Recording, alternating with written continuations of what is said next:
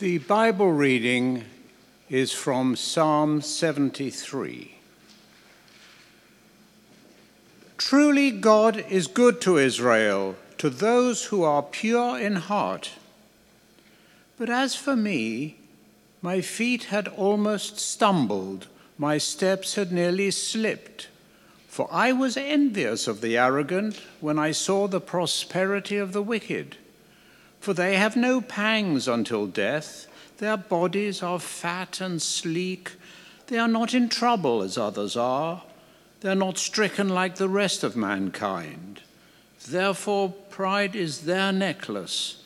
Violence covers them as a garment. Their eyes swell out through fatness. Their hearts overflow with follies. They scoff and speak with malice. Loftily they threaten oppression. They set their mouths against the heavens, and their tongue struts through the earth. Therefore his people turn back to them and find no fault in them. And they say, "How can God know? Is there knowledge in the Most High?" Behold, these are the wicked, always at ease. They increase in riches. All in vain have I kept my heart clean and washed my hands in innocence. For all the day long I have been stricken and rebuked every morning. If I had said, "I will speak thus," I would have betrayed the generation of your children. But when I thought how to understand this, it seemed to me a wearisome task until I went into the sanctuary of God. Then I discerned their end. Truly you set them in slippery places. You make them fall to ruin. How they are destroyed in a moment, swept away utterly by terrors, like a dream when one awakes. O Lord, when you rouse yourself, you despise them as phantoms. When my soul was embittered, when I was pricked in heart, I was brutish and ignorant. I was like a beast toward you. Nevertheless, I am continually with you. You hold my right hand. You guide me with your counsel, and afterward you will receive me to glory. Whom have I in heaven but you? And there is nothing on earth that I desire besides you. My flesh and my heart may fail, but God is the strength of my heart and my portion forever. For behold, those who are far from you shall perish. You put an end to everyone who is unfaithful to you. But for me, it is good to be near God. I have made the Lord God my refuge, that I may tell of all your works. This is the word of the Lord. Thanks be to God.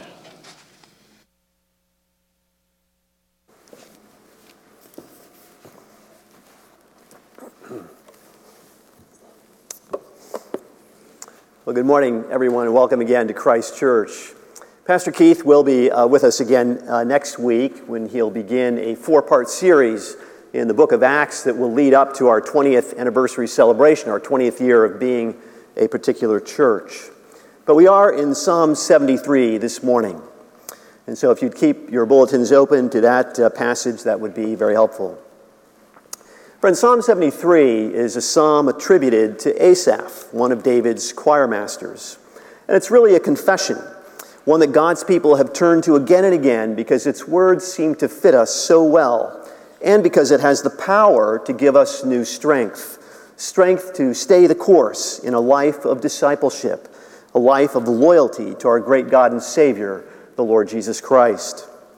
I think most of us can identify with the psalmist because we too know about the struggle for faith in a world in which usually holds the presence and reality of God in contempt. Well, in its details, Psalm 73 is about a great struggle of faith in the life of one of God's servants. It's a conflict that we often live through as well. It's the conflict between faith and experience, between our creed and the lives we actually live, between what our tradition tells us is the case and what we observe of life on the other hand. Perhaps unique in biblical literature, the Psalms address the things that we think and feel. They put into words what we often cannot, and they lead us to an acknowledgement of how life really is.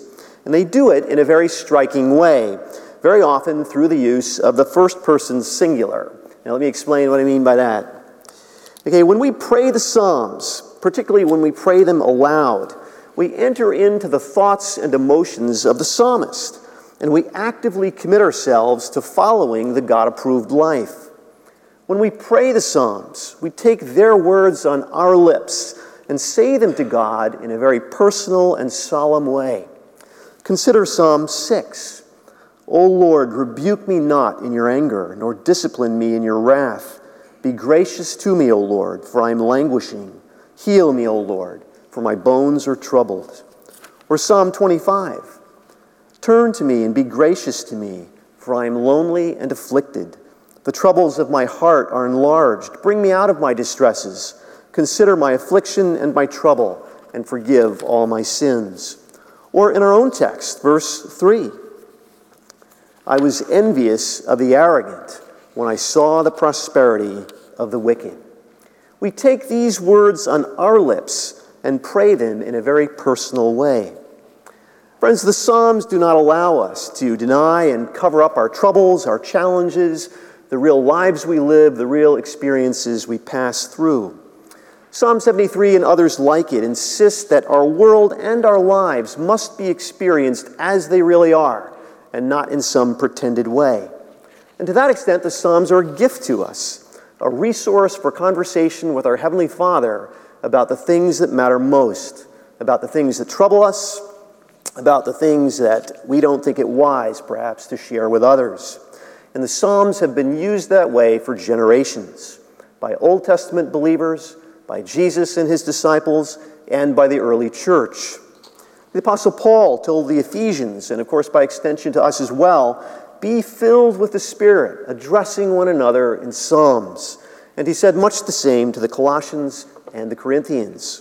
So we have good grounds for reading through Psalm 73 today and thinking through it in some depth now. Let's begin right at verse 1. Truly God is good to Israel, to those who are pure in heart. You can see it begins with the adverb truly, which is kind of a crucial word in the psalm. It appears 3 times at crucial points. Here in verse 1, again in verse 13, where it's there but not translated as such, and in verse 18. And the force of the word here in verse 1, truly, is sort of, in spite of everything to the contrary, God is good to Israel, to those who are pure in heart. Now, verse 1 is not the introduction to the psalm. It's really the conclusion. It's as if the psalmist is saying to us, come along with me. I have a story to tell you about an experience I lived through, I passed through, and I'd like to show you how I learned to affirm this, that God is good in a world of hurt and envy and inequity. Friends, Psalm 73 is an assault upon a naive faith, and the call for us, as always, is to go deeper in a kind of Hebrews 6 fashion, leaving the elementary teachings and moving on to maturity. Now, when the psalmist affirms that God is good to his people, to Israel, to the covenant community, to those pure in heart, he's not saying that God is good to those who are morally perfect. That would certainly be a depressing thought. The pure in heart are not perfect, but they are those who live in loyalty to God, in speech and in action. Their lives are characterized by fidelity to Yahweh. Now, one of the marks of fidelity, which we see in this very psalm, is the confession of sin. We sin, we own it, we confess it, we forsake it, and by God's grace and pardon in Christ, we pick ourselves up and continue to walk with God. So the pure in heart are not morally perfect, but they do live in fidelity to Yahweh. Now, the psalmist's story, his personal account of difficulty, actually opens in verse 2 with those words, but as for me, which suggests that he had a problem with verse 1. That the confession that God is good to Israel, to the pure in heart, was problematic for him at one time. And in verses 2 to 14, the psalmist is looking back over a sad and troubling experience in his own life.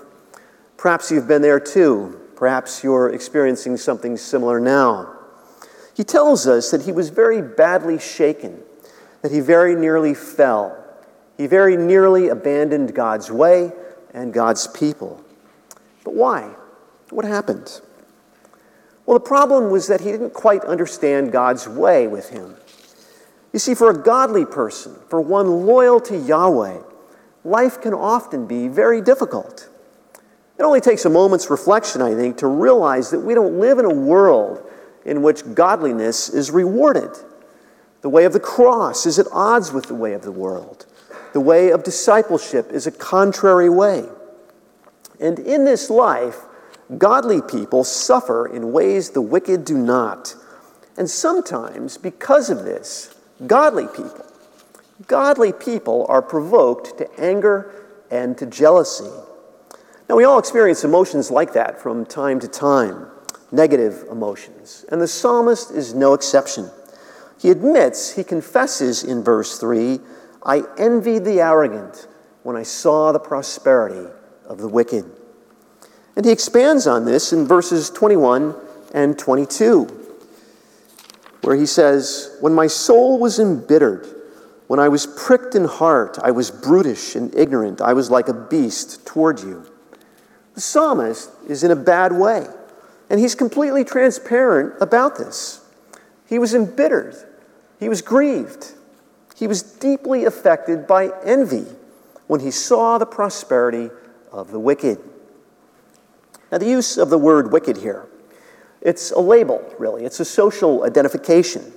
In other words, it's not a term used by the psalmist to condemn a group of people. It simply marks out a group that in the psalmist's tradition tells him should suffer, yet they don't. Envy. One commentator has said that the power of the wicked is largely their ability to evoke jealous coveting in the heart of the righteous.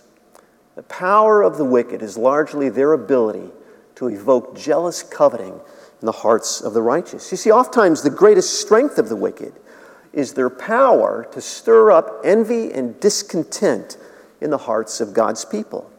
And this is as true in our day as it was in the psalmists. I'll give you a somewhat silly example. Over 20 years ago now, when my wife and I and our children moved to New Jersey, we moved from New York to New Jersey, it was a seller's market. And there were a lot of bids on the house we were interested in, but we got the bid, we got it, we got the house, we're grateful. We're happy to be in this house. It's a nice house. But in a few weeks after we moved in, friends of ours moved to a house on the same block. So this is great. And my neighbor and I, we kind of did similar work close together in the city, and we would drive in together. And the quickest way for us to get to the highway was to drive through the back roads of the neighboring town. And the neighboring town begins about 100 yards from our front door. But from my house to the neighboring town, once you're in that neighboring town, you're in a different world. That neighboring town is Old Money, New Jersey. Big, stately homes, beautifully manicured lawns. And we would drive through this area Monday through Friday, every day. And after a while, our own homes, which we were happy to have, looked kind of small and mean-looking by comparison. That's the stirring up of envy and discontent. It happens. Well, what is it that the psalmist envied about the wicked? What is it that he envied about the wicked? The short answer is just about everything. Observing the wicked closely, it seemed that everything was going well with them. They experienced prosperity in every way. Physically, look at verse 4, they have no pangs until death. Their bodies are fat and sleek. They experience prosperity economically as well. Look down at verse 12. Behold, these are the wicked, always at ease. They increase in riches. So they experience prosperity physically, economically. They're also powerful. Verse 8. They scoff and speak with malice. Loftily, they threaten oppression. And because of all this, because of what the psalmist observes in verses 4 to 12, he is made aware of a very painful fact. Here he was, living a godly life, obedient to Yahweh, loyal to Yahweh. In verse 13, he tells us that he kept his heart clean. He washed his hands in innocence. Now, we said a few moments ago that the adverb truly appears at 3 places in this psalm. Verse 1, then here in verse 13, though it's not translated as such here, but the force of the adverb here, which is really translated all in vain, the force of the adverb is, in spite of all the indications of well-being of the wicked, I've kept my heart clean, washed my hands in innocence. The psalmist has refused to run after the prosperous wicked and adopt their ways. But life was hard. He was practicing the godly life. He was devoted to God. And yet, as he says in verse 14, he was having a great deal of trouble. Stricken, plagued all day, rebuked, punished every morning. Now, the psalmist doesn't tell us exactly what the trouble was. Perhaps there was illness in his family, some kind of conflict, economic pressure, something that seems likely actually from verses 6 and 8 and 12, economic pressure. But whatever the trouble was, it was very painful to him. Everything seemed to be going wrong, nothing seemed to be going right. And we've all had days like that, right? And they're tough. Those are hard days when everything seems to go wrong, nothing seems to go right. That's bad enough in itself. But that's not what really bothered him. The real trouble was that when he looked around at the wicked, at the ungodly, he saw a striking contrast. And in verses 4 to 12, the psalmist gives us a summary of the power and the freedom of the wicked. Now, some of this may be hyperbole. It may be hyperbole, but that's how he sees it. Here's how he sees it. The wicked seem to be carefree and unconcerned about tomorrow. They're doing well. Their wealth and power increase. They seem to enjoy greater freedom than we do. They don't appear to suffer in their bodies. They're free of frailty and disease. These are people who seem to live above the frustrations of life. And not surprisingly, the wicked also pay no heed to God and to his commandments, something that is apparent from verses 9 and 11.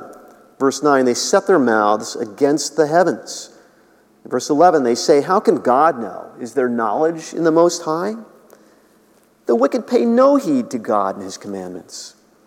They're full of pride, these people. Whatever they have is due to scheming and a lawless way of life. They walk over others to succeed. Now, verses 4 to 12 aren't merely descriptive of the wicked. The problem for the psalmist is that it seems that wickedness pays. Wickedness works. And God lets them get away with it. You see the conflict here. The psalmist, believed what we believe about God. That he's holy, he's righteous, he's true to his word. The psalmist must have known Deuteronomy 28, that catalog of blessings for obedience. And it's likely he knew Psalm 1 as well. And both these texts, Deuteronomy 28 and Psalm 1, suggest that prosperity is a result of obedience. In fact, Psalm 1 says of the righteous, in all that he does, he prospers. But the wicked are not so. But it seems we've got the reverse of that here in Psalm 73. It's the wicked who prosper, not the righteous. The psalmist has a problem. And his problem, the problem he has, and the problem we have is often this. It's how to reconcile these beliefs with our experience of the world, our own situation, our own observations of the wicked. In a nutshell, the problem is that the psalmist's experience didn't mesh with his tradition. The righteous are supposed to prosper, not the wicked, but it's the other way around here. And so the psalmist is perplexed, he is troubled, he is confused, and he's now having doubts, serious doubts about the value of his concern with holy living. Look at verse 13. All in vain have I kept my heart clean and washed my hands in innocence. In vain have I walked with God and been obedient. Is Israel's tradition of moral responsibility nonsense? Is it useless to keep a clean heart? Have you ever asked yourselves that question? Is it useless to keep a clean heart? It's a question that has cropped up more than once in Scripture. In the prophecy of Malachi in chapter 3, Malachi, remember, is a kind of a dialogue between God and the people. In Malachi chapter 3, beginning at verse 13, this is what we read. Your words have been hard against me, says the Lord. But you say, how have we spoken against you? You have said, it is vain to serve God. What is the profit of our keeping his charge or of walking as in mourning before the Lord of hosts? And now we call the arrogant blessed. Evildoers not only prosper, but they put God to the test and they escape. Same problem, same issue. Now perhaps this question, whether it's useless to keep a clean heart, is asked in every generation by young and old alike. The good news is that God is not surprised by the question. He's not troubled by the question. He's not afraid of the question. He knows our struggles. He knows what we observe of life. But he can guide us through it as we pray through our emotions, as the psalmist does here, as the psalmist shows the way. But be warned, what's happened to the psalmist can happen to us as well. We can become utterly enamored of the wicked, of those we all know to be ungodly. We can dwell so much on the contrast between ourselves and the wicked, between ourselves and non-Christians, that we can be tempted, almost seduced, to the way of the world, a way not judged by loyalty to Yahweh, but a way judged by pragmatism. And this can happen in many areas of life. The psalmist recognizes that the way of the wicked seems to work. It certainly seems to work better than the way of Israel, the way of Yahweh. And how can that way be so bad when it produces such happy results? This is what's going on in his mind. This is what he's thinking about. But all this, the psalmist insists, is what he might have said. Look at verse 15. If I had said I will speak thus, I would have betrayed the generation of your children. This is all in his mind. In other words, the psalmist has kept quiet about his envy of the wicked. He kept quiet about the internal conflict he was having. All that we've looked at thus far, the psalmist hasn't breathed a word of it to anyone. In all likelihood, the only one he's uttered these words to is God. The psalmist is speaking to God, praying through his thoughts and his emotions. And friends, what the psalmist is doing here is what we find throughout the book of Psalms in its entirety. And we've touched on this before. Whether it's joy or sorrow, guilt or a heart full of praise, whatever it is, the psalmist puts words to his feelings and he takes those words to God. He does that every time. And that's what Asaph, that's what our psalmist is doing here. In other words, what you feel must be articulated. It must be brought to speech. And whatever is brought to speech must be addressed to God. The psalmist does that every time. And friends, that's how you complain like a Christian. You put words to your thoughts and you take those words to God. That's what you do. But we do have to ask the question, why didn't the psalmist speak out? Why didn't he speak to others? What held him back? Look again at verse 15. If I had said I will speak thus, I would have betrayed the generation of your children. The point the psalmist got hung up on was this. What will the children think? Is this how I want to be remembered by them? The children here does have the sense of children of the younger generation, or more broadly, the people of God. If I embrace the way of the wicked, if I follow that way, if I abandon a life of discipleship, abandon God's people, I'm going to violate the trust the younger generation has placed in me. Friends, would that more Christian adults paused to consider those questions. Now, this portion of Psalm 73 is a challenge and a warning for us. It's a challenge and a warning. Why do I say that? Well, because of the social dimension of our faith. The social dimension of our faith.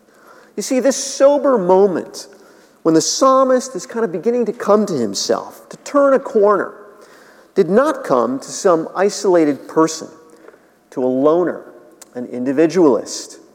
No, this moment of sobriety, of clear thinking, came to a member of a community who understood that he had to act responsibly toward that community. This text underscores for us the importance of the Christian community, of genuine Christian fellowship, of relationships in the body of Christ. And fellowship, is not an option in the church. It's one of the marks of a true church. We know that from Acts and elsewhere. We need fellowship for all sorts of reasons. We need each other. You see here, community life, community pressure was actually critical in keeping the psalmist from going the way of the wicked. As attractive as that way is to the psalmist, he just can't live that way. Here's a little known fact. The absence of Christian community is one of the reasons, not the only reason, but one of the reasons why a young person who's grown up in a Christian home often drifts away when he or she goes off to college. The absence of Christian community. Well, here what we see is that a little community pressure, and the psalmist is ripe for a change in attitude. Now, he's not there yet. His community is hemming him in. Maybe he doesn't like it. Maybe he's chafing under it, like we all do at times. But he's ripe for a change in attitude. So what does he do? What does he do next? Is he stuck? Not at all. He keeps moving. What he does now is apply some intellectual effort to the problem he faces. Verse 16. But when I thought how to understand this, it seemed to me a wearisome task. When I thought how to understand it, it seemed a wearisome task. He's trying to understand his experience. He's trying to make sense of it, to find a way forward. And friends, there is a place for reflection, for study, for the quest for knowledge, the effort to understand our predicament, to make sense of it. There is a place for that. And so we turn to our Bibles. We pray. We turn to our Bibles. We read more carefully. Perhaps we pick up a book. I brought a book with me. Here's a book by New Testament scholar D.A. Carson.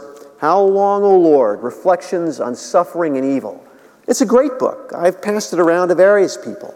He treats various biblical passages that touch on the issue we're talking about. He touches them with wisdom and compassion, and yes, with serious biblical analysis. It's a helpful book. There is a place for serious engagement with the faith. But ultimately, the change we need, the new perspective that will alter our lives and free us from envy of the wicked, will not come about just by thinking hard or meditating on a problem. Again, verse 16. When I thought how to understand this, it seemed to me a wearisome task. You're not going to get there by intellectual effort alone. There's a place for it, but it's not the final place. You're not going to get there by intellectual effort alone. Asaph, the psalmist, is attracted by the way of the wicked. He's envious of their lives, and he's discouraged in his own life until, verse 17, until I went into the sanctuary of God, then I discerned their end. Until. This is the decisive moment, the turning point, the total change in perspective that will eliminate the psalmist's turmoil.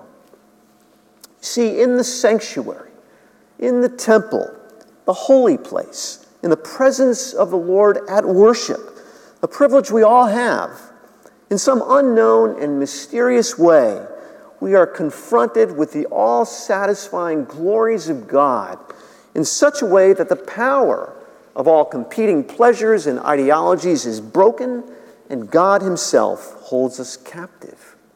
Friends, at worship, in the Lord's presence, we are freed from our obsession with the wicked. And with our eyes fixed on God, we're able to take the long view. We're able to see clearly, not looking at the wicked today or tomorrow, but way down the line. And we discern their destiny, a destiny spelled out in verses 18 to 20. Truly, you set them in slippery places. You make them fall to ruin. How they are destroyed in a moment, swept away utterly by terrors. Like a dream when one awakes, O Lord, when you rouse yourself, you despise them as phantoms. The psalmist finally understands that Psalm 1 is true. The righteous do prosper, and the wicked don't. The way of the wicked doesn't work. In fact, these self-indulgent, autonomous people have an end coming, which is harsh and unavoidable and frightening. They will be judged. They will be swept away. Look at verse 27. For behold, those who are far from you shall perish. You put an end to everyone who is unfaithful to you. Friends, those who live in opposition to the claims of God will not endure. This is also God's response in Malachi, the passage we read earlier. Again in Malachi chapter 3, picking up right where we left off. Listen to this. Then those who feared the Lord spoke with one another. The Lord paid attention and heard them. And a book of remembrance was written before him of those who feared the Lord and esteemed his name. They shall be mine, says the Lord of hosts, in the day when I make up my treasured possession, and I will spare them as a man spares his son who serves him. Then once more you shall see the distinction between the righteous and the wicked, between one who serves God and one who does not serve him. You see, the coming of God's righteous judgment brings all things into perspective. The psalmist finally recognizes here that his infatuation with the wicked, with the lifestyles of the rich and famous, threatened the only relationship he really valued. The end of the wicked is ruin. The contrasting end of God's people is glory, nearness to God. Friends, our destiny is well-being from God and with God. We have a future and a hope that the wicked simply do not share. And in verses 23 to 28, the psalmist's earlier experience of pain and discouragement and envy is transformed to the joy of God's presence. Look at verses 25 and 26. Whom have I in heaven but you? And there is nothing on earth that I desire besides you. My flesh and my heart may fail, but God is the strength of my heart and my portion forever. It's this statement of intense faith that actually leads to the conclusion that is verse 1. Truly, God is good to Israel, to those who are pure in heart. God himself is now the chief desire of the psalmist. Friends, whatever difficulties you're living through now, whatever challenges you may face in the year ahead, learn from the psalmist. Put words to your troubles and take those words to God. Pray through your emotions and stay with the church. Be part of the Christian community. Worship the Lord. And when times get hard and you feel overwhelmed, remember that the most frequent emotion of Jesus, as recorded in the Gospels, is that of compassion. He is the Lord we love and the Savior we need. Amen. Our Father, we pray that you would continue to speak to us from your word. And Lord, we pray that you would help us to meditate upon your word more and more. We pray that you would be with us, that you would comfort us and sustain us now and in the year ahead. For Jesus' sake and in his name, amen.